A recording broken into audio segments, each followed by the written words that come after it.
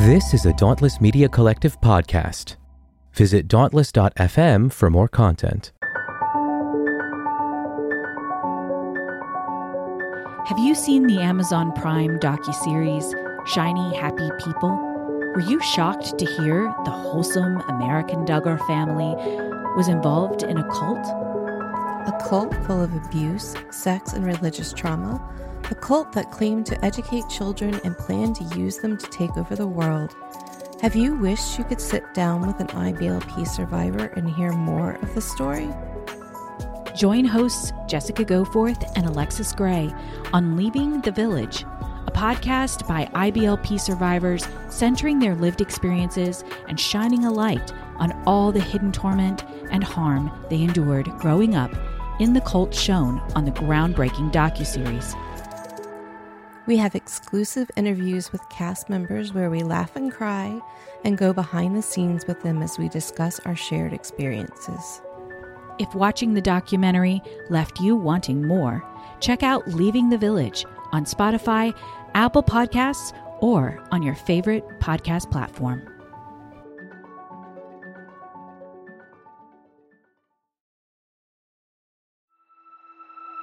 You're trying to sell this as you are Mr. Contrite and I'm sorry and whatever. So what does it harm you to say, I thought it was consensual. I realize now that the power dynamics were off. I didn't mean to be abusive, but it was. And things like this should not happen. But you can't say that. Number one, because you're gonna do it again and you want to leave that door open for it to be okay. Number two, you know people who have done it, are doing it right now, and will continue to do it, who you want to work with, who you want to stay in ministry circles with, and you cannot compromise that. That's the biggest disappointment to me, I think, with this whole thing. This was supposed to be this survivor narrative, and even if you didn't want to personally attack Carl Lentz, you didn't even make him interrogate the system. You didn't, because the follow-up question, well, if the power dynamics are off, how is that not abuse? Isn't that abusive? Shouldn't that not happen? But he can't do that because he needs this world and he has to go back into it and they don't want to change it.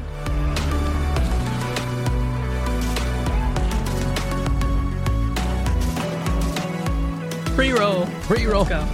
30 seconds. And you know when that thing drops. The band better be on stage. Yep. Otherwise, it was my head. You didn't set us up for a win, Nate. No, I didn't. Oh, man. All right. So, hey, Janice, welcome back. Here we go again. There we go. Always again. something with you guys. Always something. You know what, though, Janice? Jeez. The best is yet to come.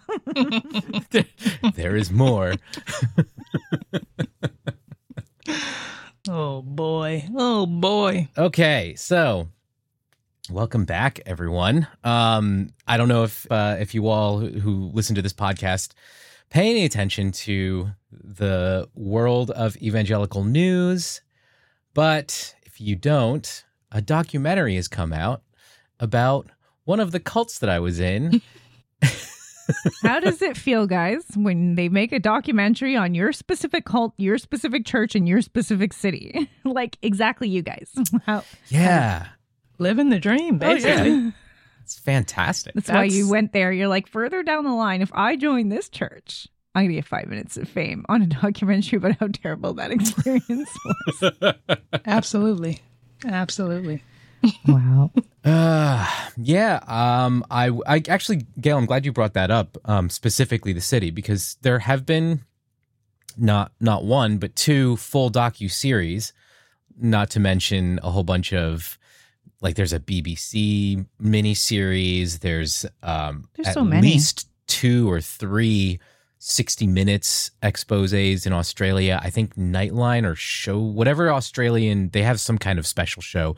Recently did something last month or a month or two ago. But this new one that came out, that's on Hulu, it also aired on FX. This one was specifically about our location Predominantly. Yeah. Predominantly, A lot yeah. of the other documentaries maybe highlighted a bit of New York here or there, but they weren't focused on New York as the main topic. Whereas this one seemed, it did like the other ones. It covered, but it almost did in reverse. It covered a bit of the general Hillsong before going back into how and they were using it from the perspective of how the general big global Hillsong ties into New York City. Whereas the other ones was more like New York City was a little branch off here. Let's take a side path from the general Hillsong. Sort of like the opposite. Really, you guys were the focus in New York City on this one. Big stars. I did think that the Discovery Plus one, I thought it was a well done documentary, but it was interesting that even while that documentary got to the end, there was still breaking news that they had to probably add in at the last second on the end credits because I think Brian had just resigned as it released. And then I think how much stuff has happened. I don't know if that was just over a year ago. Does that make sense? Yeah. And I think of like how much has gone down since. And I think it's easy to make a new Hillsong documentary every year because they just keep doing more and more things. So there's always new material to work with. But I think my biggest disgruntlement with the one that was from Discovery Plus, which 3 hours long, did a good job. I think covered a lot of important stuff, things I never heard or knew about Hillsong as an outsider to it, obviously. You guys probably are much more aware, but I thought it did a good job for those who are unfamiliar with it to give you like an in-depth view of it. My biggest one was I know some of your stories. I know your story, Janice. I knew Noemi's story. And then seeing how little of the important topics, like actually basically nothing when it came to homosexuality, when it came to Black people in church, any people of color at Hillsong, like they just skipped over entirely. Like Discovery Plus didn't touch it. And I get why. Makes sense to me why any documentary wouldn't want to touch it. It's always harder to do those topics because a lot of it is much more subtle and people could easily be like, well, that's your opinion, so the other stuff is just are dropping facts. It's easier to prove. These topics, it gets murky. And I was so glad, I'll give my positive, that in the new one, you guys, that you were in, Janice, I was glad that they touched on those two topics. Like that was missing from the other one, and why I was upset. That was like my biggest complaint from the other one was why would you bring Janice in? Why would you bring Noemi in and not touch on any of the stuff, like the main things that were going down? So I thought this one, at least in that category, they started down that path and they said a few things, and you guys had more of a chance. Noemi wasn't in this one, but Josh Canfield was giving his story. I hope I'm saying his name right, from New York and what happened with him. And I think thought, partially because it was very New York focused and Noemi was exclusively Boston. Right. Well, and also Noemi was... Noemi had signed an exclusivity with Discovery. Yeah. Gotcha. Yeah, I think I want to start with, that was my first question I want to ask both of you, because I was giving what I liked. What do you guys think they did a good job? We'll start with a good. There's probably a lot more to say on the other end, and I'm sure we'll go there. But what did you guys think was good about, like, what did you like about it? For me, I would say the third episode was really strong. So they're delving into the history of Frank Houston and the beginning of, Hillsong proper. I thought that was well done. So when they weren't focused on New York, they did a good job. Yeah, I would agree. I thought it was probably, out of everything that's been shown so far, that at least that I've watched, this one did the best job of showing how insidious the roots were and kind of made it pretty clear that the history of Hillsong and how it was founded has sort of been obfuscated by Brian Houston, right? Like, in the question constantly comes up, well, who founded Hillsong? Was it Brian or was it Frank?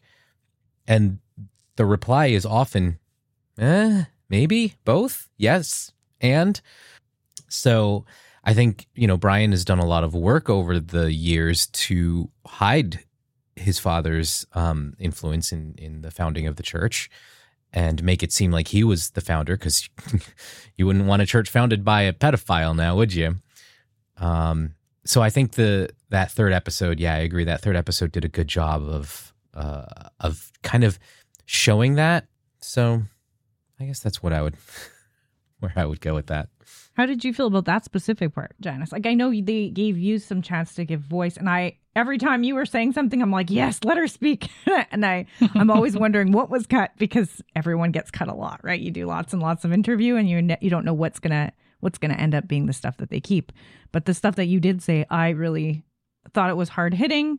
I thought some of the stuff Tanya said was very hard hitting, even though it was in Hillsong, New York. I thought Josh Canfield stuff, like I thought the interviews talking on these topics, the people, when it wasn't Carl Lentz, I thought you guys did a phenomenal job with what you were saying. How did you feel about what you remember? Do you have a recollection of what you said versus what was pulled out, or were you surprised by what was kept?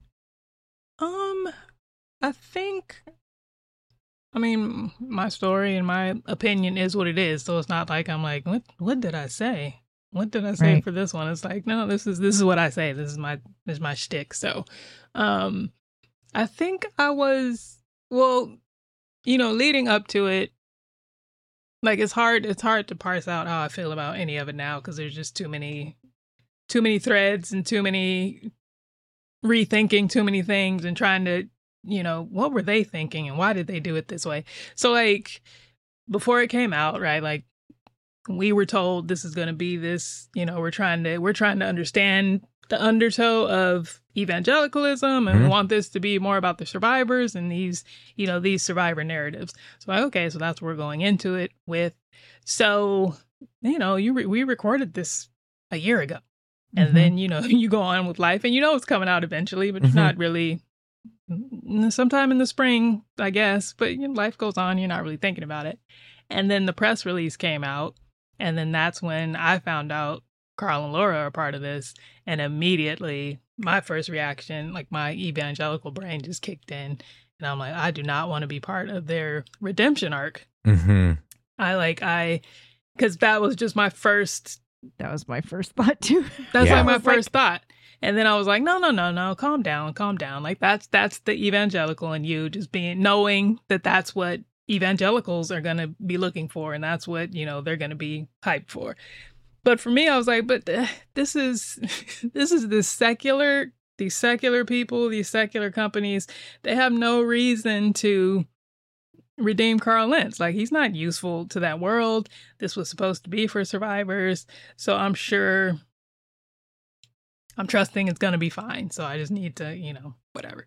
And then, the way they split it up. So it's the first 2 episodes and then a week and then the last 2. So the first 2 episodes, I was like, well, I was braced for something worse. But even when it was over, like, it was still like, it wasn't like, oh, this was wonderful. It was still like, there's something about this that is still a wait and see. Like, I can't, I don't, and it's, I felt like, okay. And like, honestly, at this point, I'm like, it feels like it was 2 different teams working, like and somebody did the first half and then a Hillsong intern did the last one. Like, and they're seriously, they're trying to get on staff and that this was their, project. So after the first 2, I was like, well, in some ways, like and now, like, I'm second guessing everything. I'm like, did they think he looked better than he did? So like, they set up all these things where like, oh, he cries on cue and he's very charming and and then he comes on and that's the first thing he does. Right. And it's like, oh, are they trying to out how manipulative he is? Are they trying to show the audience how he goes about things and like pull back the curtain for people? I thought that was so interesting. What you just said. And a few people had messaged me about it and they were like, no, he doesn't look good. It opens with them saying how he cries on cue. And then his first scene, he does the cry on cue right after someone was interviewed expressing that. And they're like, so they're sort of highlighting the problems with Carl Lentz. And I think from the first 2, I don't know that there was a whole lot where I was like, okay, they're defending Carl Lentz. I thought, I guess I had some issues with some of the stuff Carl was saying, but I like that they kept flashing to people responding with, their own stories and kind of like pushing back on Carl's narrative. It looked like they were giving, and I think that could have been done that way. They could have used Carl that way to like have him say something and then have the clip of the congregation member explaining how things work. But Like I also felt it was a little ambiguous. I wasn't. Yeah. It felt that way. Like in retrospect now, I feel like it might not have had that kind of purposeful attention, and more just like, hey, this is a cool juxtaposition that we can, cut between Carl and Tiff talking about their college experience. But I like after the first 2 episodes dropped, when I looked at it, then I was thinking, wow, that's fascinating. Maybe I gave them a little bit more credit, because I was thinking, you're thankful. You thanked the director. Yeah, this is a challenge to Carl's narrative. If you keep cutting Tiff's perspective, like it, especially since they had touched on racism, they had touched on LGBTQ issues at the church. So maybe there was something to this whole juxtaposing and cutting between Carl and Tiff. Maybe it was like, here's the white man bloviating about whatever it is that he went through. Now here is a minority, a woman who has been abused in the church. Here's her story. Back and forth, back and forth. So that's what I thought they were kind of doing. I don't know. Now I'm almost like, I don't know if that contrast was on purpose, or if they just were like, yeah, this is a cool little back and forth juxtaposing about 2 people talking about their experience at Hillsong College. Or if it was different teams working on each piece. Yeah, right. Because it did feel disjointed to some extent. It did. And I won't like throw any names or anything out there, but I did feel a very different kind of energy from my conversations with the producer who had initially reached out, and the follow-ups after that producer left the production, and then the follow-ups that I received. Really, it was more just, I felt like damage control after that press release went out. And then I was surprised to find out that producer was no longer there. I think maybe we should just clarify. You were a part of the interviews, Nate. For those who didn't know, or people who are, not understanding why you're talking to the producer. right. You were a part of the group of people that got together. We were there with Janice, with Tiffany. You guys were, I stopped by for emotional support and was curious what was going on. But like, and the Reclamation Collective was there, Kayla, and I forget her Kendra. They were there, and like you said, Janice, the topic was spiritual abuse, and that's what it looked like from the onset of what was going down, and how this looked different than the other documentaries. That seemed to be what was presented, and all of that is like, there's no Reclamation Collective, there's no therapists talking about spiritual abuse. It's gone. That whole narrative was just, and Nate was cut.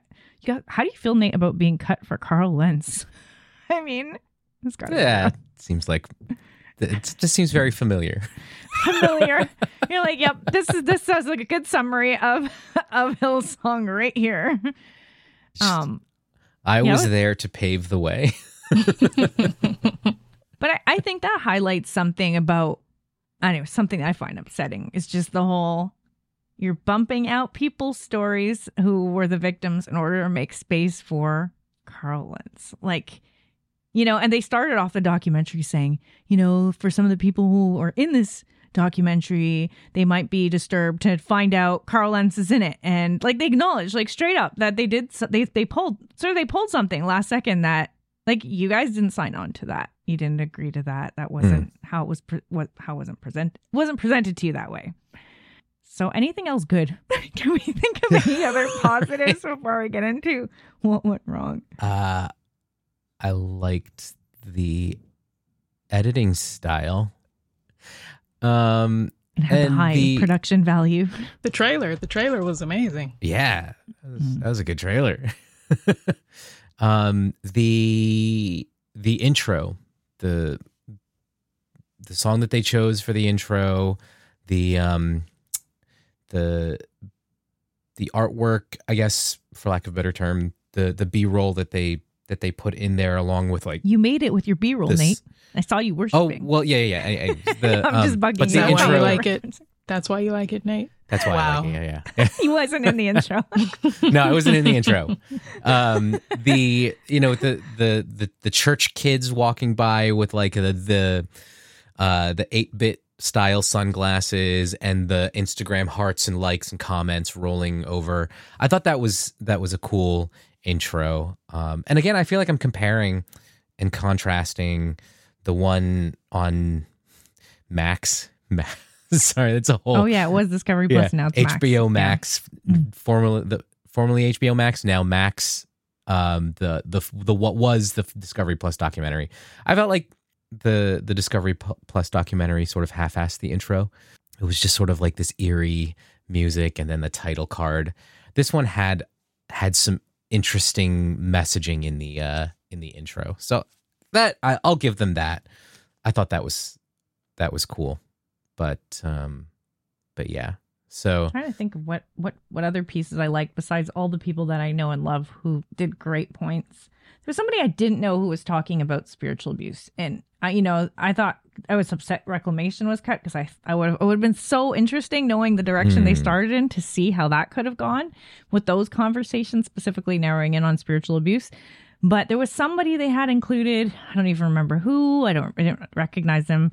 Talking about a lamb and spiritual abuse and breaking the lamb's legs, and they were kind of contrasting that to bad pastoring, and they were using it as a metaphor with how Hillsong was going. Do you remember that little bit? No, somewhere because in one of the first two. What was Carl preaching a message about? How Jesus breaks the lambs, or the shepherd breaks the lamb's legs. Somebody was preaching a message. Maybe it was Brian. Yeah, I don't know. And then somebody they got on one of the talking heads to kind of talk about how that is the type of sermon illustration that perpetuates abuse in the church. I thought that, yeah, you're right. That was good. I mean, it was a very small clip, but I'm like, okay, so they kind of brought in the topic of spiritual abuse and sort of how pastors can shape a sermon to kind of indirectly communicate they're the boss. And if you don't fall in line, break your legs. I don't even know how else to put that. But it was a very graphic, violent kind of metaphor being used to show like the sheep being treated in a way that's not loving, tender, cared for, but abusive, basically an abusive shepherd, and how that would play out. And tying better it get into, on the bus or get run over by the bus. That was Mark Driscoll, and Mark Driscoll was he was platformed by Hillsong when he ran away from his church. They were going to have him live at important detail. They were going to have him live at conference. People protested, and then they just put him on video. No reason to, but it does. So somebody in some comments somewhere I was reading was like, oh, Hillsong is just a niche part of evangelicalism. It doesn't represent. And I'm like, these mega churches, and there's like 4 that cover almost all the top worship music. It's like Elevation, Hillsong, Bethel, and I think the 4th was like Passion.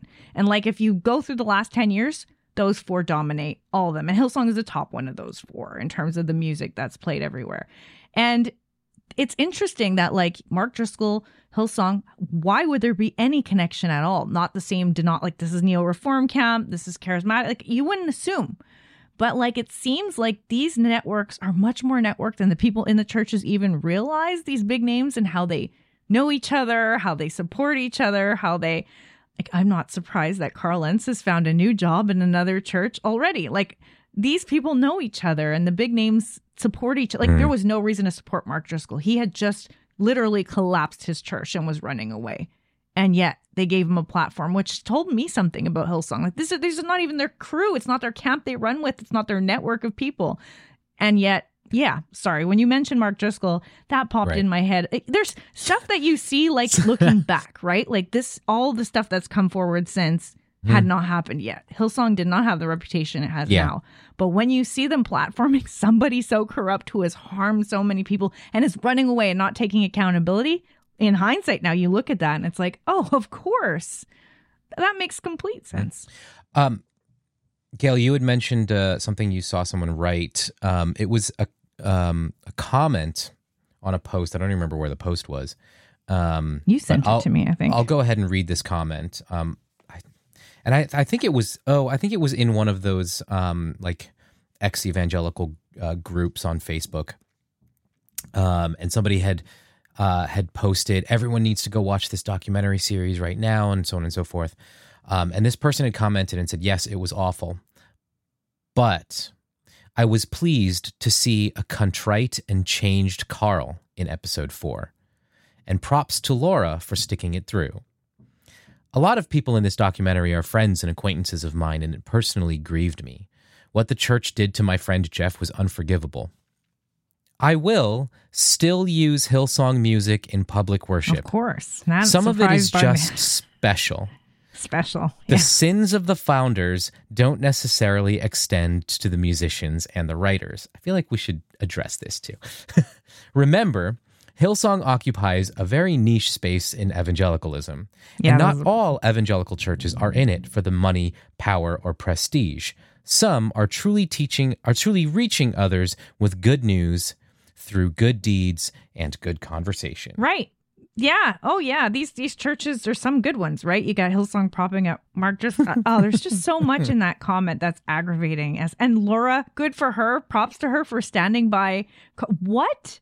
Like, I remember when Hillary stood by Bill Clinton, I was like, oh, that was it for me. I was like, I wanted to cheer her on, but I'm like, nope, sorry.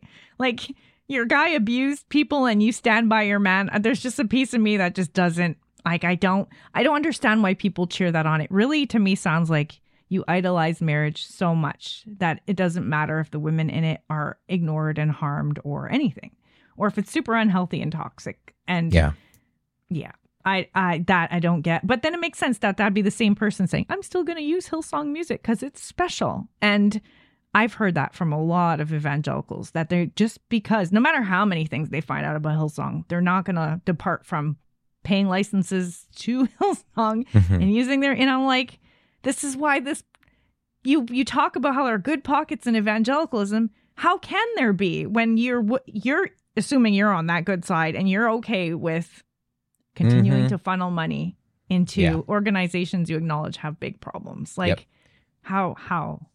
I did respond to his comment. I don't know if I can find it. But essentially kind of, pointing out the problems in his comment. And then he went on a long, I mean, I didn't even bother reading most of it. It was all sorts of word salad, but he did end up making it kind of about himself and the pain that he suffered and so on and so forth. And then he kind of ended with, we shouldn't be tarring the image of Jesus, the name of God. the musicians and the writers of these songs, just because the founder of the church did something bad. And I'm like, it comes down to the same argument when people are just like, oh, cancel culture. And I'm like, no, we're just saying, can they not be working in a position? Can they not get money for doing this thing that we're bothered by? And I'm not going to give them money to continue doing the thing that is harmful. Like, that's what this is about, essentially. Like, and at the end of the day, also, the people that were making the money off of those songs were not the people who had, put a ton of effort into writing those songs.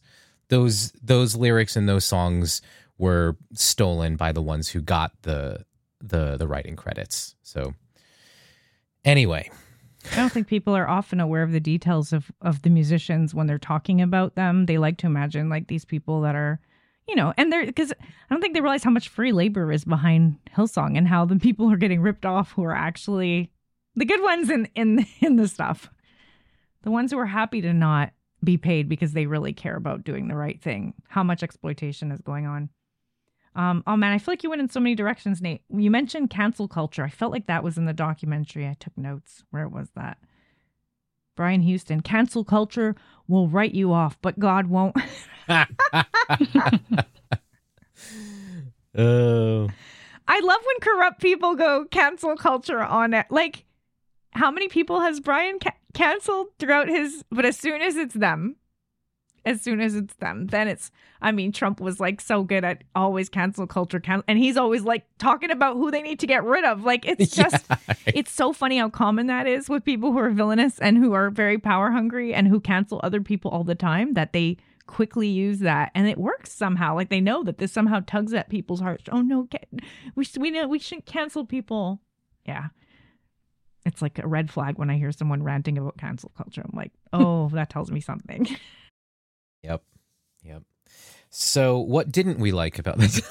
Okay, I had a question specifically related to that comment where they brought up, about Carl and how they saw his redemption.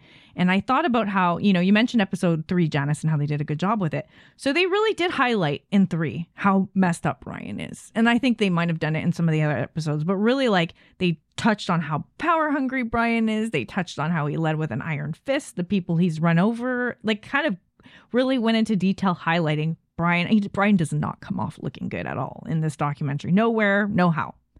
But then you have Carl, and he kind of, and I've seen other people write this, that he's like a victim of Hillsong culture. And, Carl looks different than Brian. He looks like the guy who, was harmed through it, but like the victim, and Brian looks like the bad guy. And I think a lot of people come away watching that and think, okay, so Carl, we should feel sorry for the stuff he's been through. It's been hard on him, and Brian was the problem. You guys are much more familiar, Janice and Nate, with Carl. You guys are much more familiar with New York. They gave Carl a lot of time to talk and to paint himself how he wanted. But for people who are outsiders or who were not at Hillsong New York, how would you describe the differences between a Carl Lentz and a Brian Houston? For people who just saw the documentary, like, hey, Brian's the bad guy, Carl is nice, misguided, stumbled through. So what have you guys seen from Carl? How would you paint him? How would you describe Carl Lentz? The differences between Carl and Brian are that Carl is younger and Carl is more charismatic. I would say, because and of course I wasn't super familiar with, it's not like Brian Houston was around.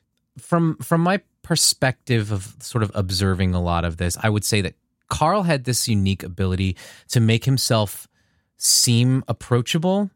Brian, to me, strikes me as more of, he Clumsy? doesn't care. He may be a little clumsier, yeah, but he doesn't care. He doesn't seem to think through how he goes about things in the way Carl does. It seems like he just kind of blunders his way through things. And well, I think it's also a generational thing. Like, it's like, okay, boomer, like yeah. Brian was not for us. Like, he wasn't. No one wanted to be close to Brian. Like I'm thinking about it now, and I was just in a different position anyway. So I saw Brian backstage and whatever. So like for me, him and Carl were pretty like they moved and operate the same. That's why I'm like, no, Carl is younger and he's more charismatic.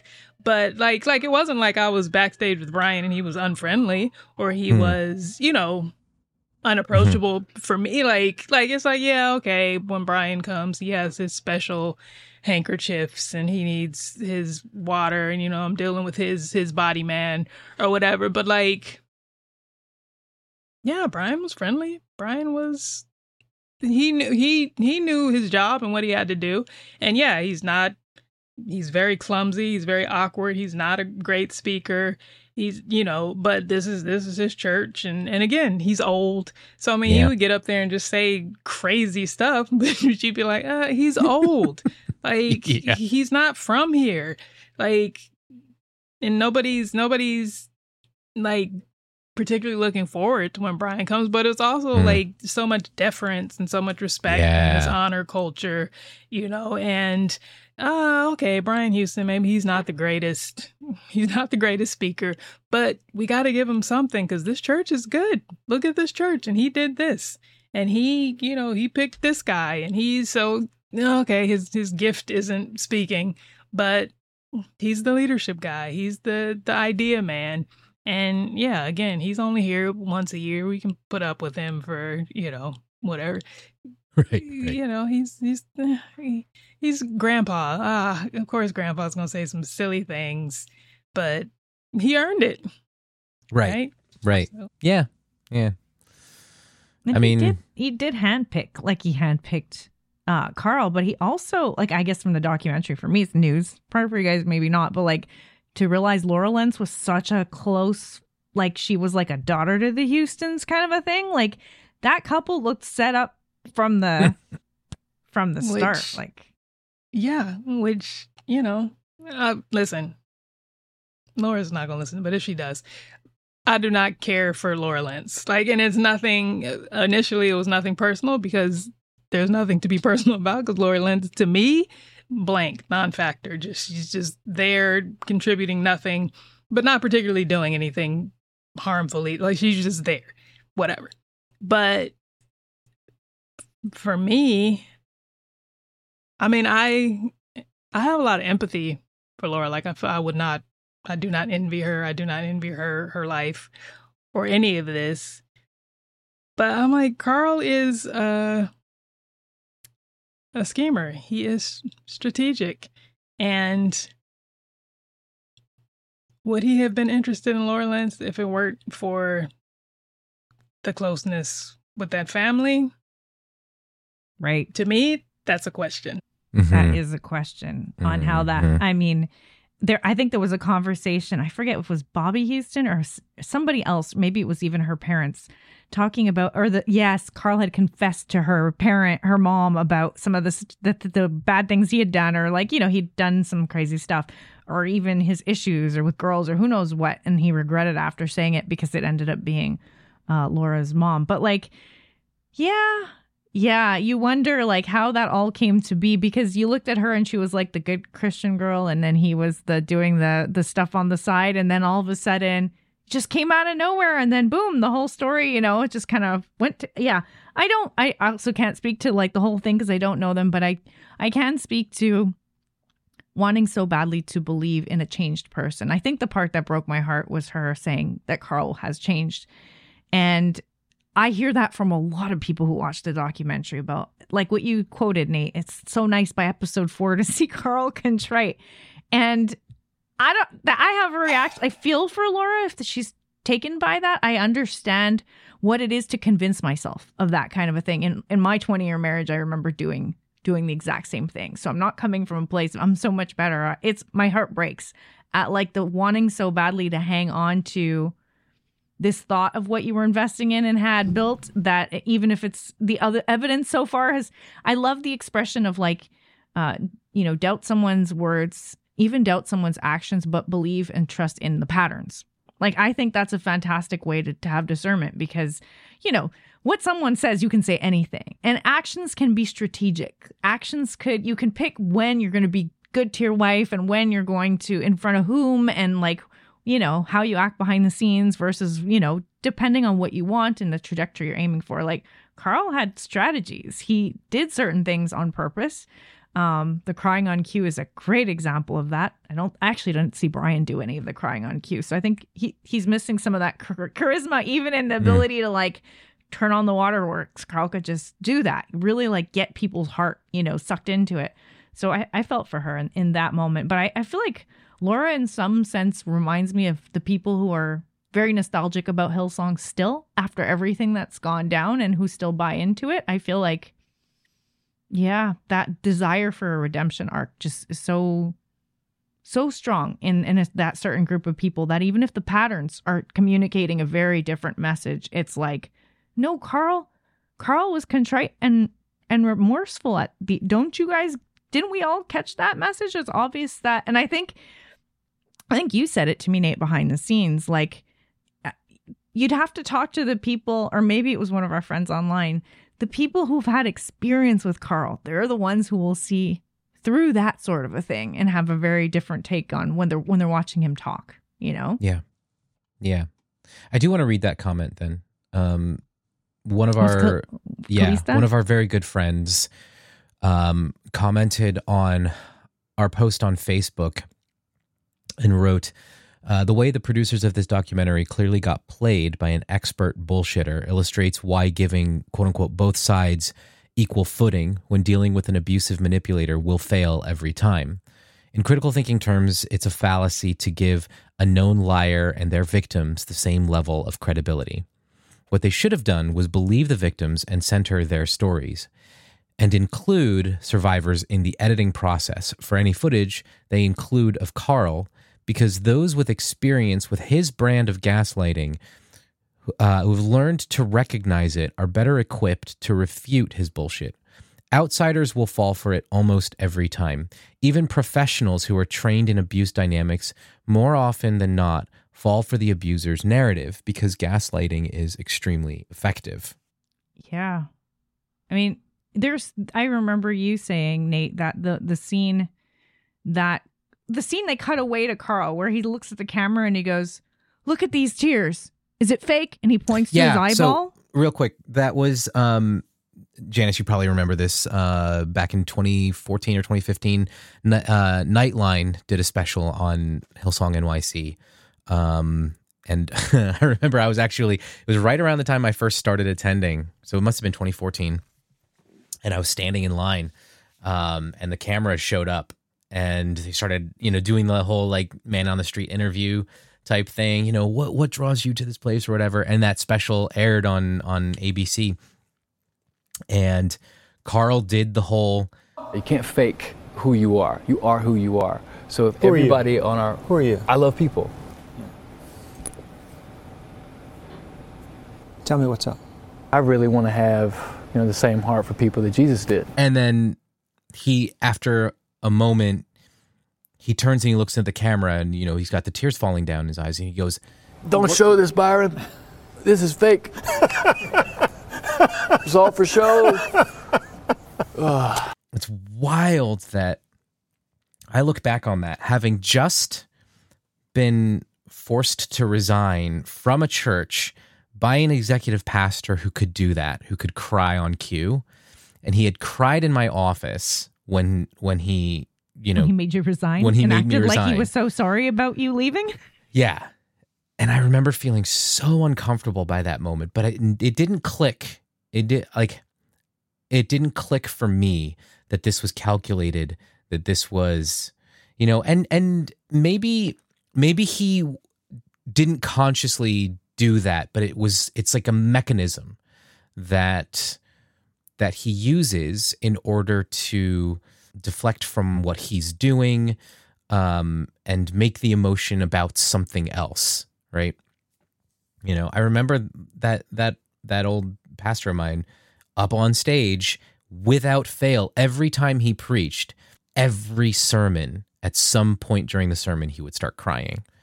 And it became a running joke amongst a couple of the staff members, like, "Steve's preaching, get ready for the waterworks."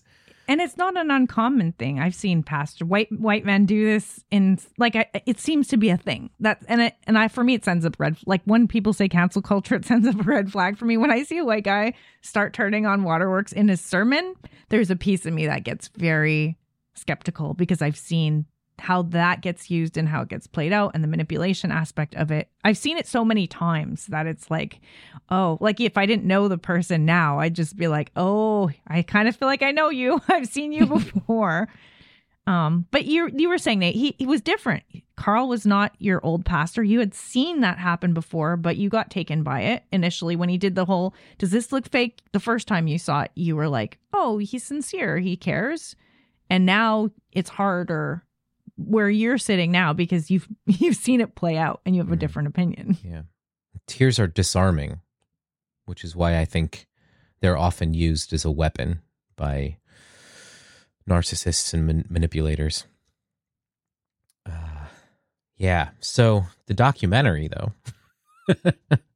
He did it a few times throughout that documentary. Like that was Dateline footage that they flashed back to. But then throughout the documentary at many different points, he turned on the waterworks. Janice, what was that? What was going through your mind when you saw him being interviewed and the stuff he was saying?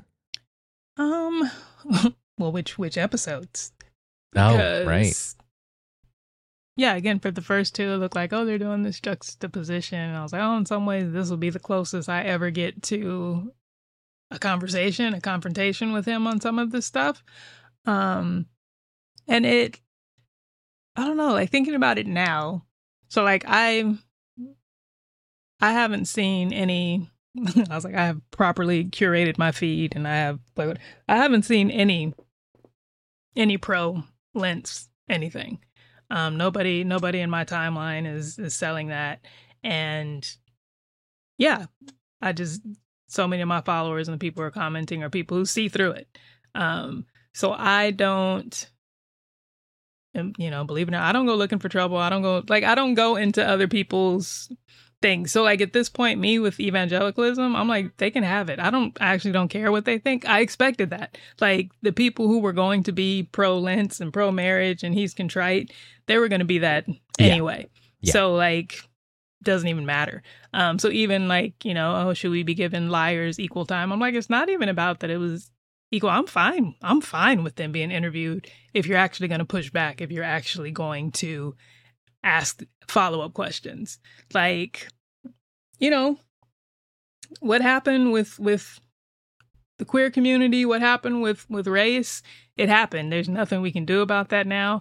But to have him just sit there unchallenged, like, this is how you treated queer. Like, they didn't even ask him. They didn't ask him anything about the treatment of queer people. Like, that was my commentary. Like, no, that's what you kind of get with Christianity, whatever. But they didn't ask him anything about that.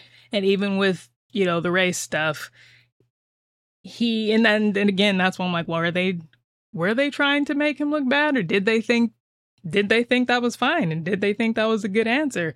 With him, no, I think that we did better.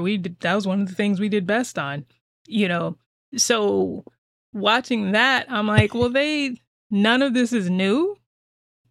I'm sure you can hear my story on probably on this podcast, but definitely on other ones where like, that's literally the last words to me. You're not going to find anywhere else. We're doing better at this than anyone else. You're not going to find what you're looking for.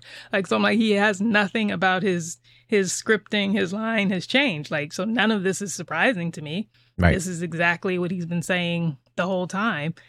So what is disturbing and what makes this not a good idea is that you aren't pushing back on any of this. Right. Like, you're just letting him talk.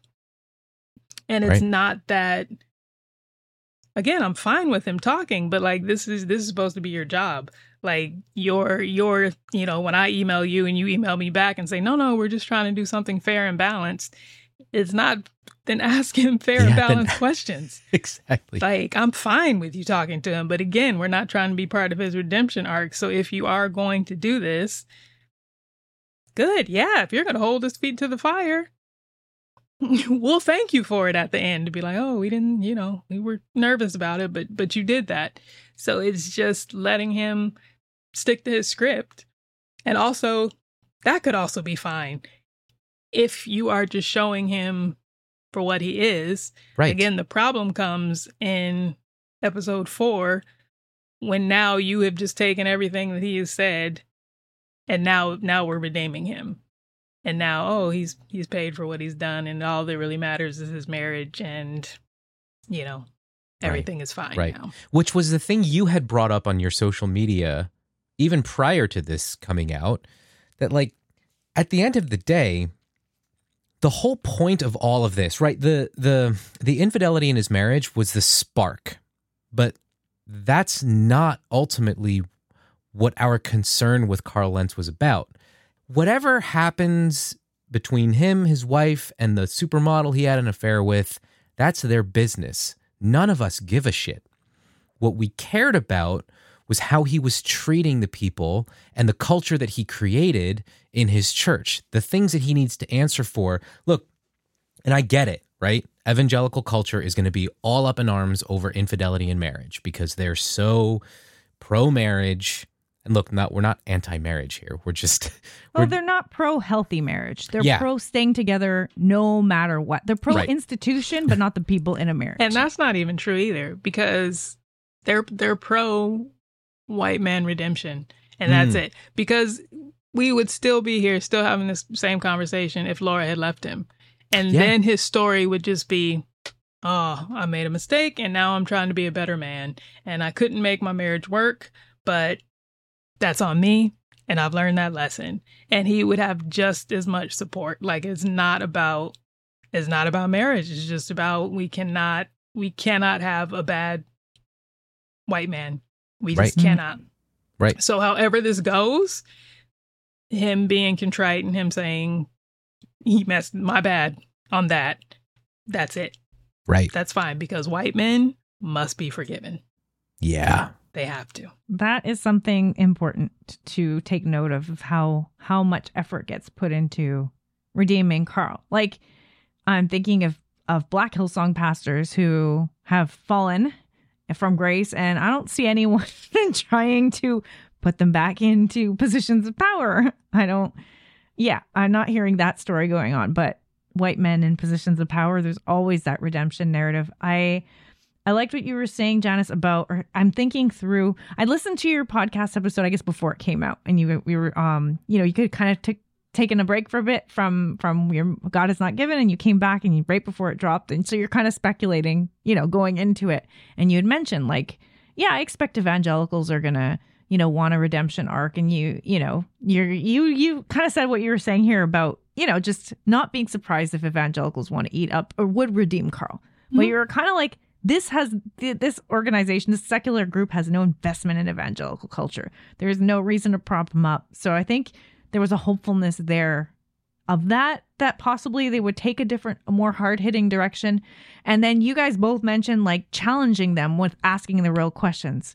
I'm wondering, what are the questions that you wished they would have asked instead because they didn't do it? What needed to be pushed back on, do you think? What would you wish that you could just grab the mic and be like, all right, Carl, so... I mean, honestly, a follow-up to anything.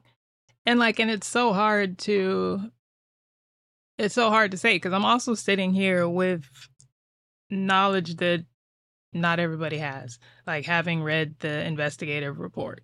And so it's like you just know too much. So even I understand why people feel empathy for Laura Lentz. But then I know this was not Carl's first affair. This is not the first time. This is so I know as soon as they start talking and they start laying out this version of events, they're lying. They're lying and they're selling a story that is not real. Is the infidelity real? Yeah. Do women get hurt over infidelity? Yeah. Has Laura Lentz been hurt over infidelity? Yeah. Was it in October of 2020? No. No. Was she gobsmacked by this? Maybe this instance, but oh, my wife, a flawless character, and I would never want her. What? My guy? Oh, okay. So we're just pretending. And maybe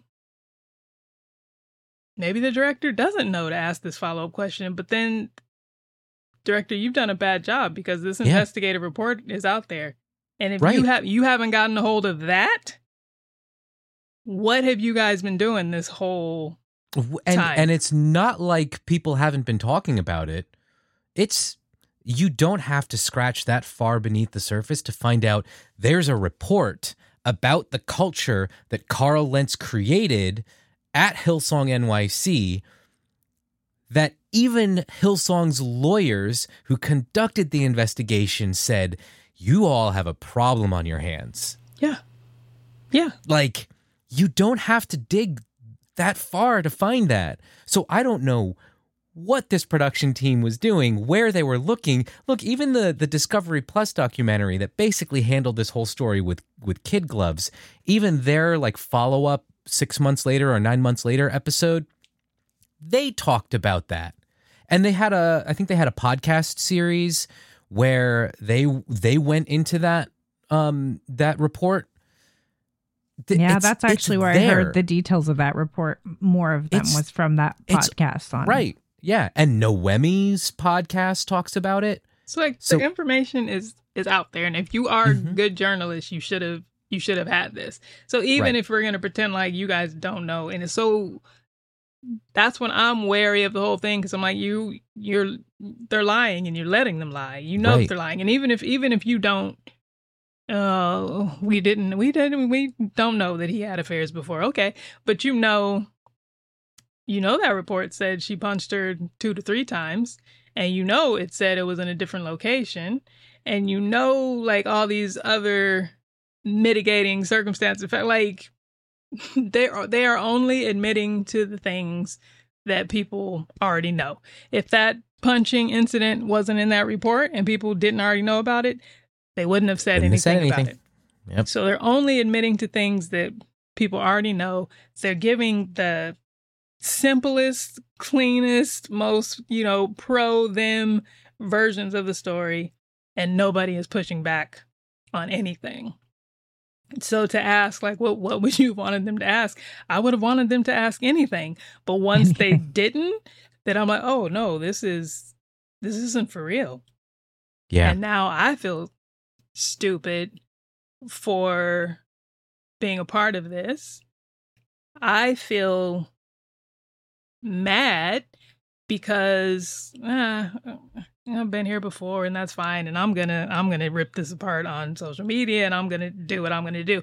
But you got people who hadn't told their story before, who wrestled with this, who have been torn up and anxious about this coming into it. You got them, you took their stories, sidelined them, took them out, and then betrayed them. This was a betrayal. And for me, like, knowing, some people got involved in this or felt comfortable with it because I was involved, because I said yes, because I vouched for this. So now you've made me complicit in something again. Yeah. All of what you said. I will say, not that you are the type of person that feels like this kind of care, but you do care about people, and you do care about what you're leading people into. But your response to all of this, the way that you've handled yourself on social media, look, as part of the reason why I responded to the producer's email was because I knew that you had been involved, right? I trust you, and I trusted you then, and I still trust you now. And a lot of that is because you always respond well after the fact, because you couldn't have known. None of us knew. None of us knew going in, because the things that we were sold. That's not how it was presented. Yeah, it's not how it was presented. And back then, it was probably a different project than how it ended up. Yeah, they probably didn't have Carl Lentz at the time, so probably maybe would have been a victim story if they couldn't get.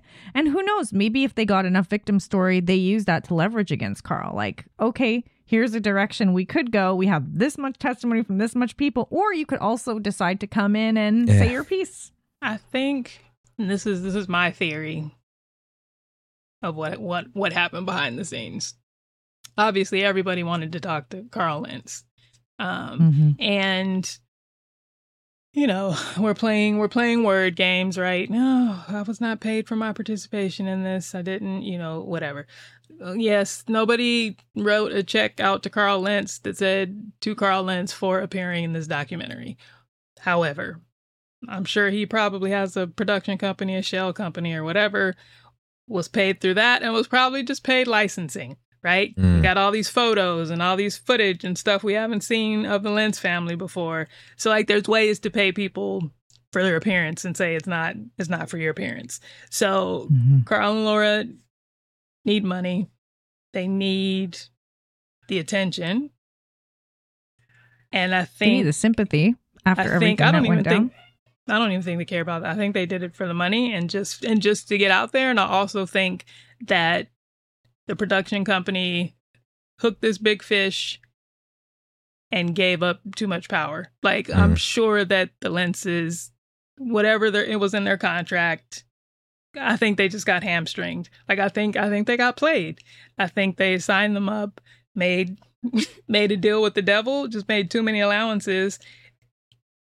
Because I don't think, I want to believe, the director is not a shitty person, that when it came down to it, that her hands were just tied and she wasn't allowed to push back on them. Couldn't ask follow-up questions. Like, just really had to stick with whatever their stipulations were. And then what do you do with that? Like, This is all you have. And this is all they're going to sign off on, and you've paid however much to get them here, and this is your big fish now. So this is their project now. Yeah. This is Michelle from Tulsa, Oklahoma. You're listening to Full Mutuality. Are you an alumnus of an evangelical college or university? Or have you ever wondered what attending or working at one of those schools is like? The Chapel Probation Podcast brings you the stories from students, faculty, and administration who experienced all the racism, the queerphobia, the misogyny, and purity culture weirdness that are kind of the hallmarks of these schools. I'm Scott Okamoto, author of Asian American Apostate, Losing Religion and Finding Myself at an Evangelical University, which tells my story of teaching English at an evangelical school and realizing I didn't believe in God or the Bible anymore. I created Chapel Probation as a complement to my book, but this podcast has become its own community of people who have stories of hurt and pain and stories of triumph during and after their time at evangelical schools. Some of the guests you've probably heard of, but most of them you probably haven't. But all the stories are incredible examples of surviving Christian schools and finding ourselves. You can find Chapel Probation wherever you listen to podcasts, and I hope you'll join us. Carl should be like, as the lead pastor of Hillsong NYC and somebody who's traveling around the world speaking at random churches, and the amount that Hillsong charges for their honorariums, how on earth is Laura not a stay-at-home mom? What is she doing? What is she doing? Because the other thing too is, okay, the other stuff aside, she's reading the magazines on how to know your guy's cheating on you. Yeah. It's a lot of so many books. But we never saw her. She was also our pastor, supposedly as equally as Carl was, but we never saw her. But she didn't know that the church was more than just a building back then. Now she does. Yeah. But like, that's another thing that bothers me. There's this whole story about, Carl sleeping with the nanny and then her punching the nanny, and then you have a nanny. It's a nanny, and also the nanny is a pastor. She's married to another pastor. Tiffany watching her kids so she could watch Carl's kids. It just occurred to me earlier this week talking to someone. I'm like, oh, blah, blah, whatever. But I'm like, wait a minute. Tiff came back and went to Boston. They lived in freaking Boston. Tiff is watching your kids in Boston and you are in New Jersey? What? Like, it's not like you all just lived in the same, like, you are literally a state, two states away, and she 3 states away, and she uprooted her life in New York to go nanny somebody. She uprooted her life in Boston to serve for a church in Boston for a pastor who was living in New Jersey. Imagine her husband is just like, yes, go do this. And after finding out all that went down. Even if Leona is just, an innocent little dove, just I don't know anything that's happening. If Carl is doing this and he's a pastor, aren't you wondering what Josh is doing? Like, if you think this is okay, if this is how pastors operate, you can't help but have a dysfunctional marriage because you're either assuming, I guess that's what Josh is doing too. Good luck, Tiff. Right, exactly. Now you've got Tiff working there. The other thing too that like, so you have this then all sorts of questions about Josh now, because if there's no way that given the breadth of what Leona wrote on Medium, there's no way that conversation wasn't had prior to that post going up.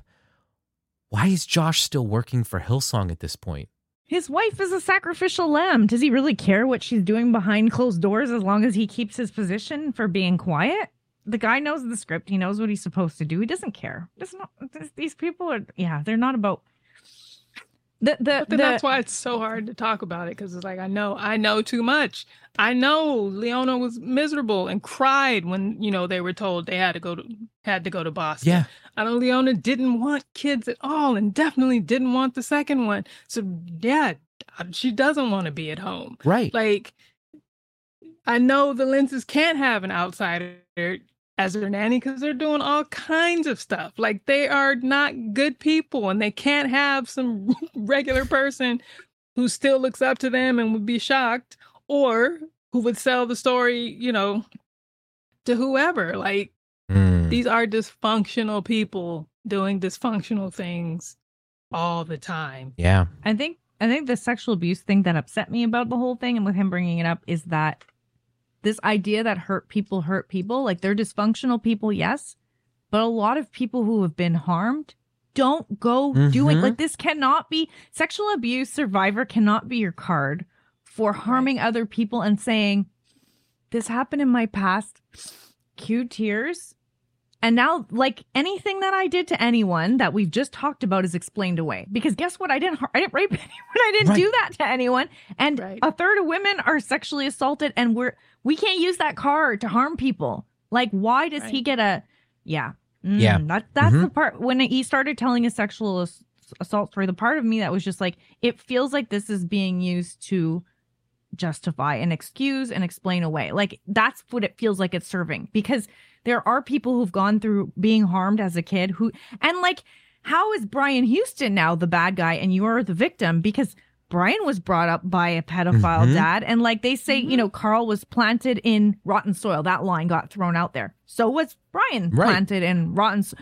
Anyone can use that as, if we're going to look at the statistics, anyone can use that card of I was damaged from someone else. That's why I went, and therefore I'm off the hook. But for some reason, Brian is the villain in this documentary. Carl is, he's a but even again, like no follow-up, no pushback on anything. So then when he's talking about, I go to therapy now, right? So, and the therapist is like, yeah, okay, pray out there, but no, we're going to come in here and deal with the real issues. Well, let's talk about, what do you believe about therapy and prayer? What does that say for all the people? There are a lot of people in your church who could use therapy. How are you helping them? What do you say to the people who need mental health assistance now because of the experience in your church? And you can't pretend like, oh no, I had this issue and this issue and this is why this was happening and this was this and I was a bad person, blah, blah, blah. You can't pretend like I was only unhealthy in my marriage, but I was killing it at church. Like... that was going great, and it's just my marriage that suffered. Like, we're here on this documentary because we were talking about these things long before your marriage fell apart. Like, again, none of us cared about that. So, but no questions about what about the people you left behind? Laura, you're sitting here crying tears because my pastors, they abandoned me. They turned on me. Yeah, we think about that. And the people who are more than a building now that you know surprise. We've been out here, you since 2017, me since 2017, a lot of people since 2020, 2021, 2022 when the Discovery Plus documentary hit. We've all been out here. We all experienced it. It's not news to us. When that news dropped about Carl, sure, you and I left around the same time. So it would have been another 3 years before the news about Carl dropped. But it's not like you and I looked at that and said, oh, that's shocking. Like, neither of us were shocked by it. Sure, we were like running through all of the things in our minds and like justifying some stuff and thinking through our interactions with him. And yeah, there were certain facets about the story that made us pause, but I think a lot of it is attributable to the kind of culture that exists in Hillsong. I don't know if you felt this way. I think you might have voiced this at one point. I know I felt this way, but there was a part of me that thought, this feels very convenient. Like Carl and Brian were at odds, and it was not about the affair because there's been affairs before. Like, and there have been affairs before. There are affairs happening now. There will be affairs. Yeah. And as long as you are useful to the brand, they will cover it up. Yep. And keep you covered. Yep. Somebody sent me a link to someone giving their testimony about Redemption Church and about the cover-ups of abuse that have happened. This girl was telling her story, and she was Redemption Church or Transformation Church, the new one. Transformation Church, yeah, the one Carl has gone to. They have a history of. Someone was telling their story of how the pastor at that church currently handled her scenario and what they did, and it's his buddies that are in the leadership that were doing the harm. And now he has Carl come in, and I'm just like, oh shoot! Like, of course, yeah, birds of a feather. Like, it's all dirty. Yeah. Because again, why are you guys hiring this man? Like, even if you believe, no, he was a good soul and whatever, he did nothing to stand up to this corrupt system. No. Mm-hmm. And that's apparently what you're looking for. Right. That's Like, what and you're again, looking because for. he has said nothing, he just alludes to all these things. Yeah, cheat on my wife, but you get married too young and blah, blah, blah. So let's have a conversation about purity culture. Mm-hmm. Is it possible for people to get married too young? What happened there? What do you think people should do? But we can't say any of that because you need to make a living in this world and you're going back to it. And you all have to pretend the same thing so you can all keep doing the same thing and keep abusing people and covering for each other. Yeah. Yeah. Nate brought up the other documentary, at least went to Wave Church and showed what the crappy teachings he was teaching. He acts a bit of like an outsider to what was going on in this documentary. Like he was kind of being pulled and the stuff was swirling around him, but not that he was an active participant in the harmful stuff. But then you look at like the teachings, like if he wants to go on about how he got married too young, what was he teaching about purity culture in his? Yeah, what was he doing at Wave Church? How was he handling people who were, Yeah. The thing that drove me nuts, Carl's direct victims were never given a voice in here. And people who were victimized by the system that he perpetuated, their stories about what Carl had done were distanced from Carl's direct influence. So he isn't implicated in any of this. The only thing that he's implicated in this documentary is in his affair with the model. That's because Carl's only victim was Laura Lenz. Yeah, that's how it feels like in this. So she did get to speak. We heard from her. Yeah. But at least with the Discovery Plus documentary, they went and they talked to people at Wave Church who were who had been victimized by Carl and his teachings. But I think someone left a comment and they're like, "Oh, the next documentary, like God is not given, should produce the next documentary." I think I saw that comment, and I'm like, "No, I think we're done with documentary." Like, I think, and it's a tricky. You can't just say anything in a documentary and like whatever. It's a lot of work, right? Whatever. Yeah, I'm like, no, I think we all have our platforms, and like I can't wait to write some more sketches, write a short film about this, tell the story, tell the truth, but put humor on it. Mm-hmm. Put, something that they can't refute. It's not about you. Right. This is just a story. All the documentaries put together, they add up to something good, something useful. Yeah. But yeah, there are just other platforms and other ways, and we just cannot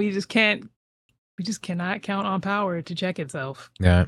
At any level. I thought we'd be safe with the seculars, but they got bamboozled. Yep. Hey everyone, I'm Jessica from the Leaving the Village podcast. I wanted to take a moment to say thank you for tuning into this show. We're so grateful that you've decided to spend your time with us.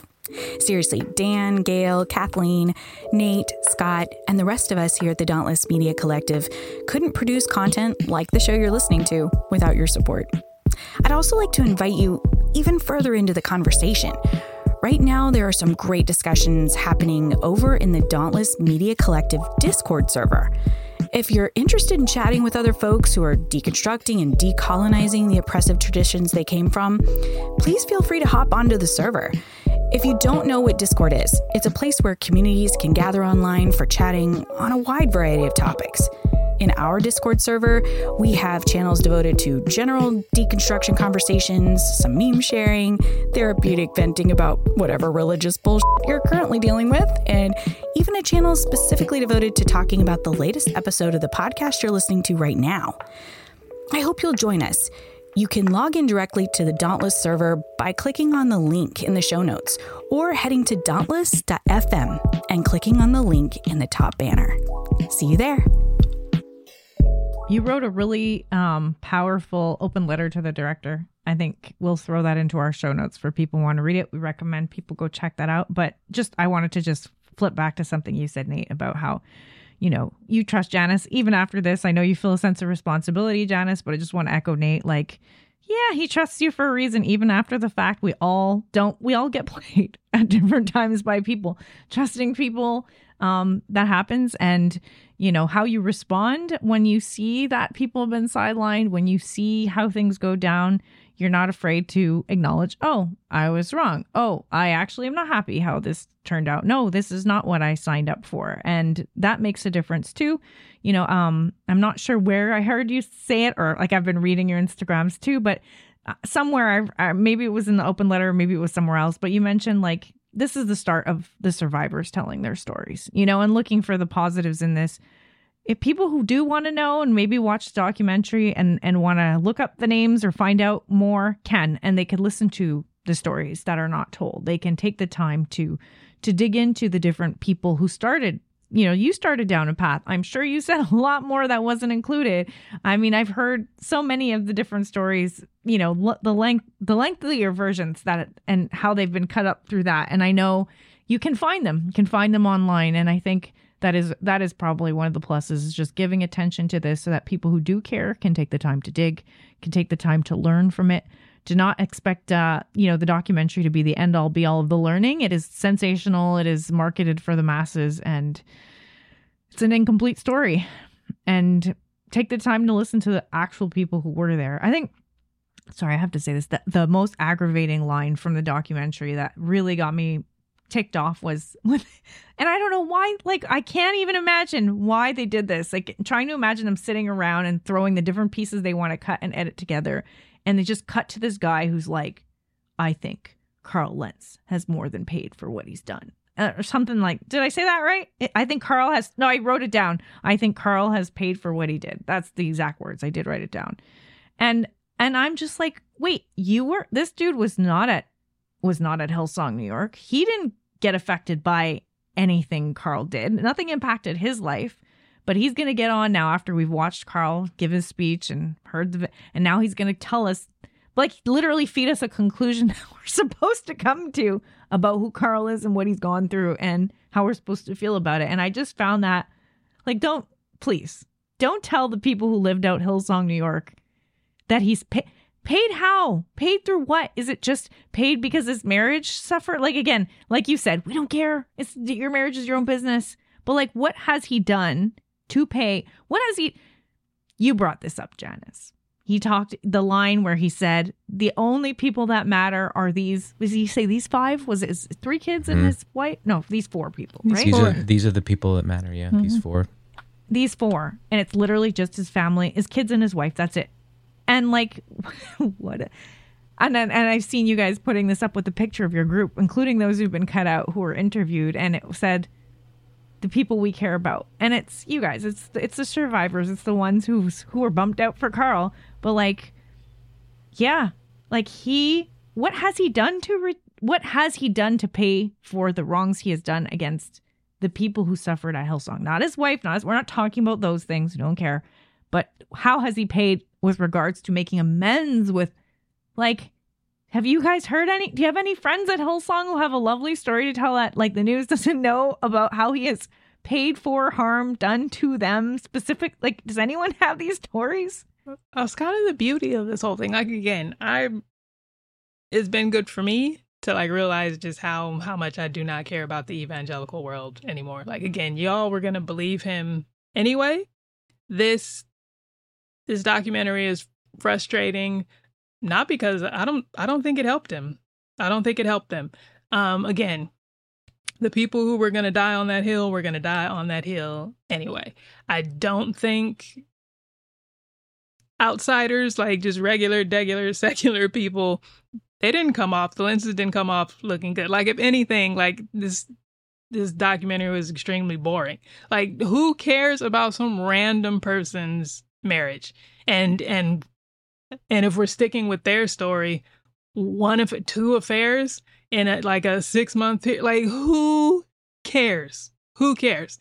So to the outside world, this is not a draw. Like there's nothing here. And then to ex-evangelical, like people see through him. Like there's nobody ex-evangelical. There's no ex-Hillsonger who was already annoyed with Carl again. Not because of his marriage, because of this, and this. None of them are like, oh, now I understand. And I'm so happy his marriage is fine. Like, I think it wasn't good to see him come around in episode 4. Yeah. Like, I think ultimately, I think the documentary had no effect.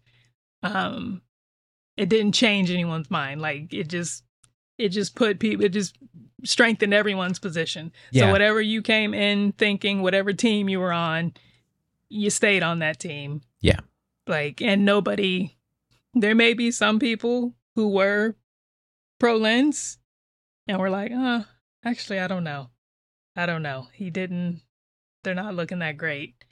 Yeah, because at the end of the day, that like looking back on that last episode and how that all wrapped up, it makes the documentary look stupid more than anything else. Because if it's impossible for me to put myself into the shoes of an outsider.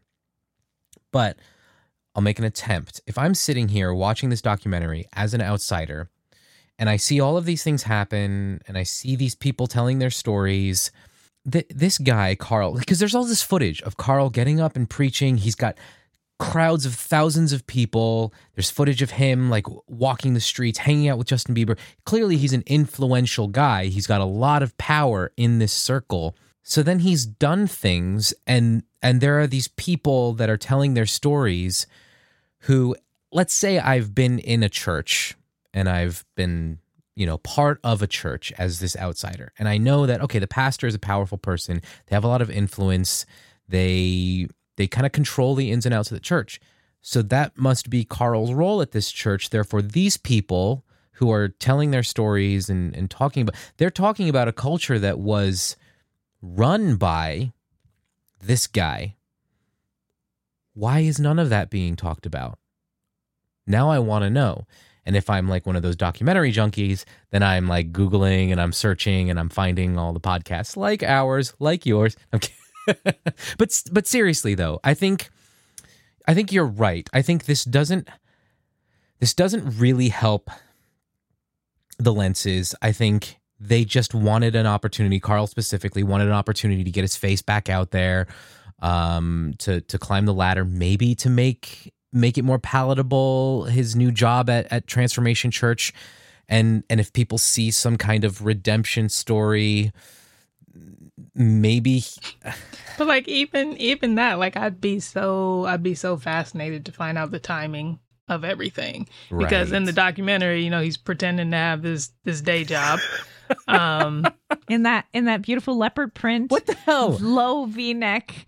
So he's pretending he's returned to the real world and an advertising, I've been selling the gospel, blah blah blah, whatever. And now he's back in evangelical world. And like this is not going to be helpful for them. Like this is just going to bring up more questions about who is this guy. And he looked like fucking Joe Exotic from Tiger King. Sorry. Yeah. So he's this ridiculous person. Yeah. And for me, I was like, the only way, even like, it's annoying that they painted this, about his marriage, because that makes, if you're going to buy their storyline and we're all butthurt over, he cheated on his wife, and that was just distressing to me. So we all look like idiots. Right, so, my God, look at these bunch of dum-dums. And I'm fine with that. He's not going to look better than us. So then we just all look dumb to outsiders, and that's fine. That's fine. But I don't it's a rough, awful triumph for us, but in a way it is, because I'm like, we all look better than Carl Lentz. Mm-hmm. We all look healthier, happier. The only way he might look like a victim is just like, all these people seem to be doing well, right? And we've left evangelicalism, and it hasn't been easy, and our lives aren't perfect, but we left it and we're fine without it. Carl Lentz has had to crawl back to it. Carl Lentz could not make it in the real world. So like they can put up their facade, they can do whatever, but you've had to go back to that world. You couldn't make it out here. And that's part of the reason why they can't push you on anything. They can't ask you, how do you really feel about the queer community? Right. Because that's not going to work for that world. Mm-mm. You're not even, oh, we're going to say Brian is bad, blah, blah, blah, whatever. But we're not investigating the system. Like, even if you're going to pretend it was all Brian and he, whatever, like, I don't know, it's like his narcissism just won't even allow him. Because I'm like, you had it out. You could have said, you know what? They're right. I did not do good on the race thing, but it wasn't my fault. I wanted to, but Brian wouldn't let me. Right. You could have put all that on him, but you couldn't even do that. You said, no, I think we did great. So what do you think you didn't do good at Hillsong? Right. You have not acknowledged anything. Mm-hmm. And so now you've gone back to that world. And again, this is going to be awkward for you, Transformation Church, because what is this guy doing? He's not in ministry. He's a consultant. He's a consultant. We're talking to him about strategy. Are you trying to end your church? What is he strategizing? Like he said in the documentary, I'm good at advertising because I've been advertising the gospel for quite a while. That was his pitch on what he does. And I was just like, is this the kind of gospel that people like? This is really what you want to pitch him as his strength? And what you said about none of this is going to age well for him. No. This was bad. This was propaganda, and it was bad propaganda. Again, it is only going to work on the people it was going to work on anyway. No one did a good job here.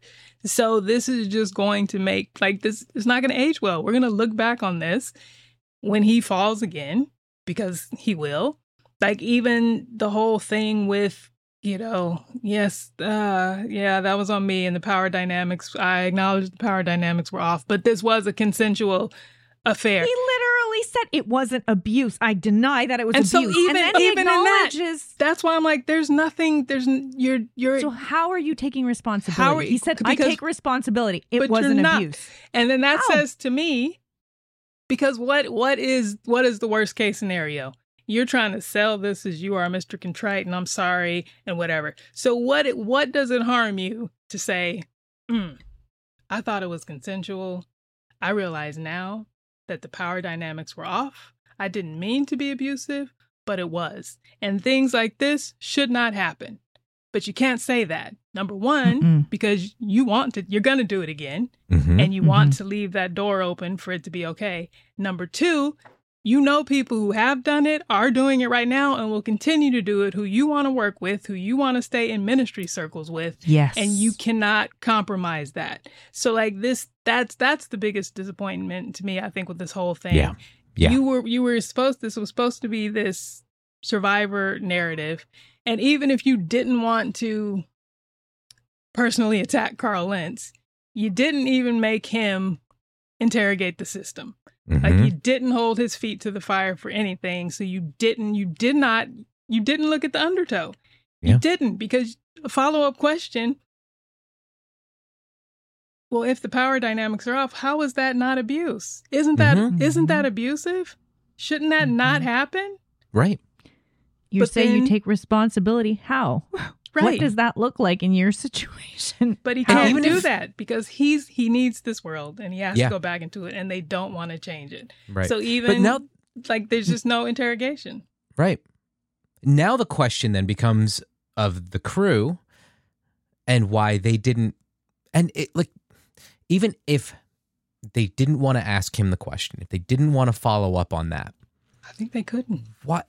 But why not bring in... See, this is the other thing that bugged me. You want to talk about how this was for the survivors, right? Supposedly, it was billed to us as this is going to be the story of the Hillsong survivors.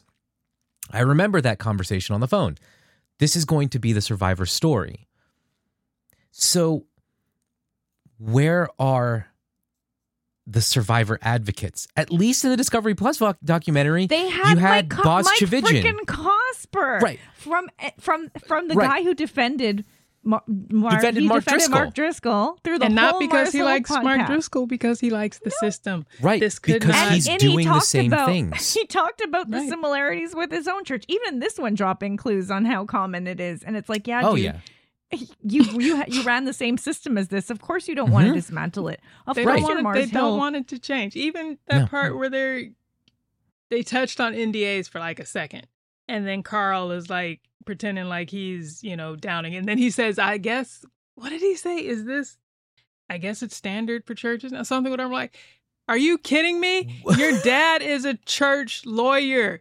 Your dad has been setting this is standard. Right. They have made this system. Your father has participated. That's another thing, too, that I think, again, just speaks to the fact that this was the Lentz show, because even the Discovery Plus documentary talked about the fact that Lentz's dad was the one that was helping write those contracts to create those LLCs in the U.S.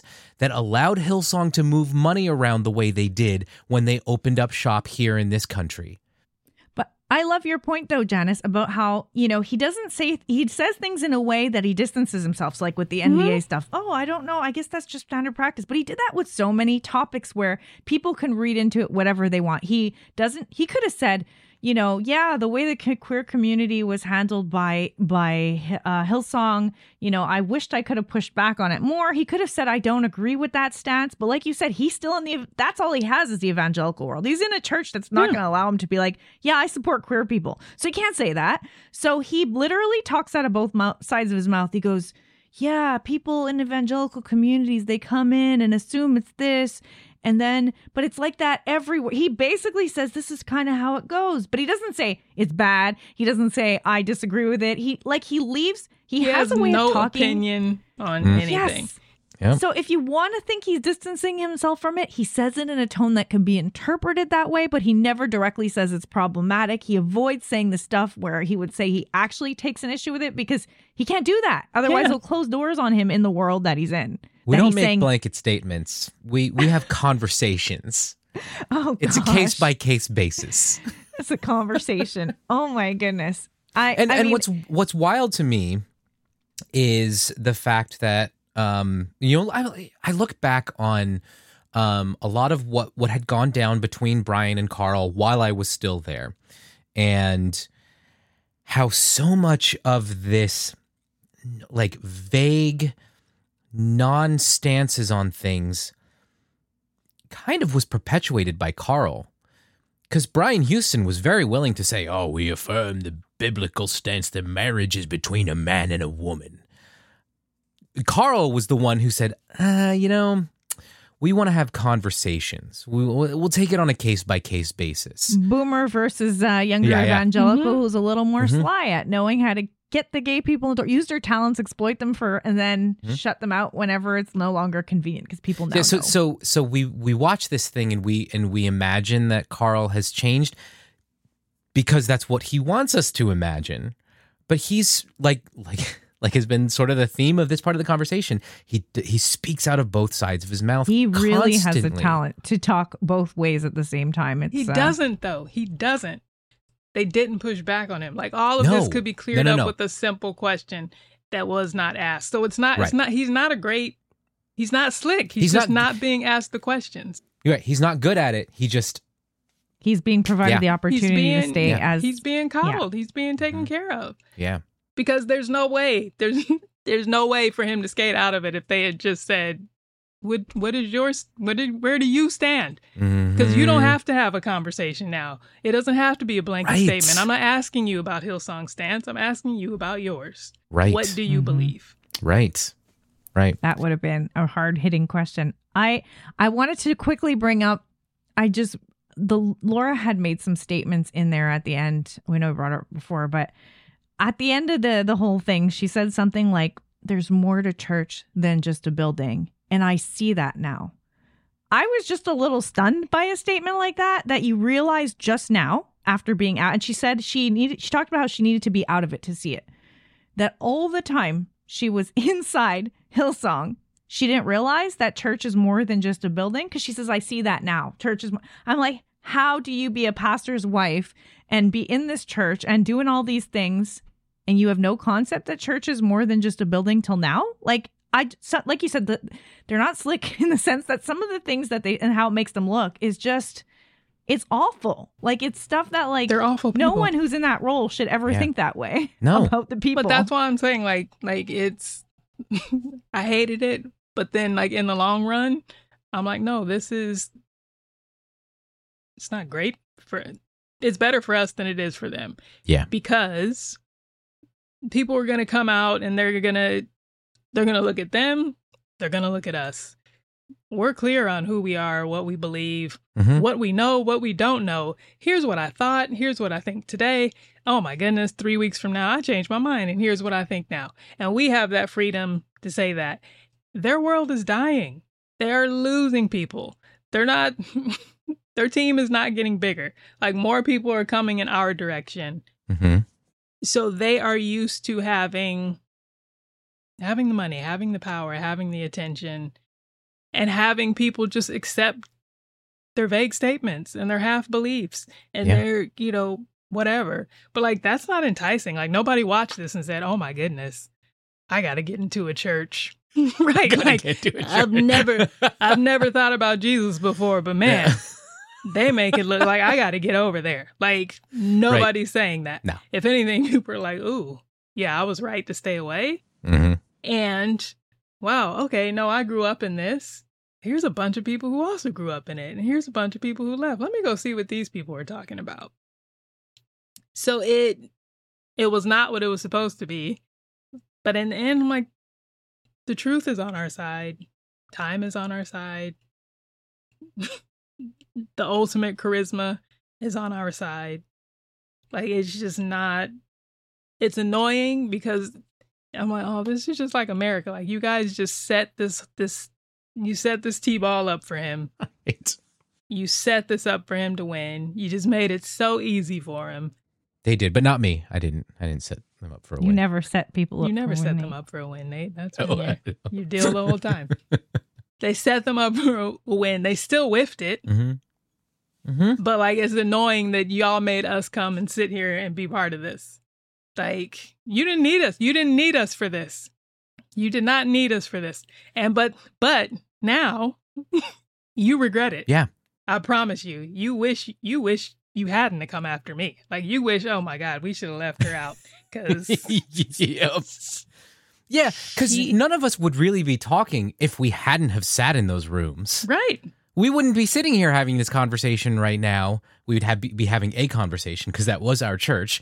But we wouldn't be having this conversation if they hadn't have reached out to us and said, hey, we want to hear what you have to say about the church that you were a part of. Right. Or even, like, if you're going to bring on Carl Lentz, say that up front. Yeah. Be honest about that and then let us decide. Like, I think, like, at the last minute, I don't even remember. It might have been on camera, but it might not have been. Like, I think the director was like, oh, like, if you could say anything to Carl Lentz, like, what would it be? And I think it was just like, how dare you? But it's like, you could have, if you were serious about this, you could have given us time. And you didn't have to say, oh, we got Carl Lentz on board. But you could have said, hey, think about it for a few weeks. And if we were by chance able to get Carl Lentz, what do you think would be some good questions? What would you want? What would you want to ask? Like, involve the people who would have the questions. Because maybe you legitimately don't know what you say. I don't know how you don't know. Like, you spent all this time talking to all these people. I don't know. But, like, you could have just made this easier on yourself. Yeah. But you made the same mistake that they made. And just thinking, oh, no, we have the power here. What are these people going to do? Like, it's just a different time. You have the platform. Yes, you have millions of viewers. But social media is going to social media. And we're out here. And we get to talk back. And yeah, not as many people are going to hear us as saw that. But our audience, the people who are looking for this, they're going to find us. Yeah, exactly. Whew, it's an ongoing conversation. If you haven't seen it already, the documentary is called The Secrets of Hillsong.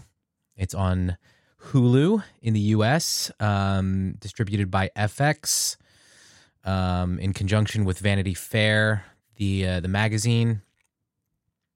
Go check it out, knowing what you know after hearing what we have to say. I will say, I don't necessarily recommend the documentary in general, but I do recommend that you check it out to kind of see what this was all about. And know that, episodes 1, 2, and 3 were just fine. And maybe the first half hour of episode 4. I think Carl didn't start his narrative till halfway through the last I think it was episode, towards the end of that was when we started to see what looked like somebody who works for Transformation Church was putting together a little highlight reel of the Lentz family. But yeah, anyway, so real quick, let's transition to give a plug. Janice, you as of the time we're recording this, you released a brand new book. You already have a book out that is fantastic. It's in a completely different genre. But Scandoozle the musical. Scandoozle the musical. Yeah, you said it right. Yeah. I can't say it properly, but you got to meet Shonda Rhimes through that. So freaking cool. I think the longest show I've ever committed to watching was Grey's Anatomy. I didn't end up getting into Scandalous, but still, Shonda Rhimes, I have lots of respect, and I'm amazed that you got to meet her. And yeah, I'm just fangirling because that's pretty cool. And then from there, you have a new book out. Would you like to tell the people what it is? Yeah, so it's called Grift of God, and it is an evangelical game book. So it's got some Mad Libs in there. We've got the game. When I was a kid, used to play this game, MASH. It was Mansion, Apartment, Shack, House. Yep. And you just all these different categories, and you go through and you see what your life is going to be. There's like who you're going to marry, how many kids you're going to have, whatever. So I was like, let's do the evangelical version. So it's cash. So it's like you're planting a church. And this is a prophecy of how it's going to go. So it's like, is it going to be in a club, an arena, a school, or a house? Just to help grifters? Is that what you're trying to help them? I love it. And yeah, so it's, I don't know. It's, you speak the language and you hear these things for so long. It's like, no, you can fill in these blanks and you can, do whatever. So the big idea behind it is, no, you can plant a church and you can run a successful service by using this book. So, yeah, don't help the bad guys, Janice. Nate and I have often said that if we were evil people, we could easily become like superstar megachurch pastors because we would know how to say all the terrible, just you learn the scripts and if you want it, and it's an audience that's just so ripe for just shed a few tears, talk about forgiveness and grace when you get in trouble. And it works. I mean, the grift goes on with so many people over and over. And yeah. So are you trying to help them out? Giving them the scripts. Little does anyone realize the three of us are going to start a church. Mm-hmm. We're going to be the next evangelical crew of mega church. It's so fun to joke about, but I couldn't. Ooh. We're too decent. We are. That's the problem. Because if you think Carl Lentz believes in anything, no way. You sweet summer child. Seriously, I do have to laugh. I know I bring it up often, but John Fermini, with his whole the house established, if there isn't a parody church that belongs on the Righteous Gemstones, it's in real life in Hawaii. John Termini gives up a lucrative career in, I don't remember if he was in real estate or banking, and he's like, no, there's more money in this. Mm-hmm. So he goes and he starts a church in Hawaii called The House Established and puts up the acronym THE, the. And the T in the stands for the. So you went to a church called Liquid, and it was like living water for a thirsty world. Yep. I mean, you can't make this stuff up. If we were to start a bad grifting megachurch, what should we call it? What kind of lame name would we give to our? What could we be? Well, there's one page in the book, and it's not like, I just have these different little tips and tricks for planting a church.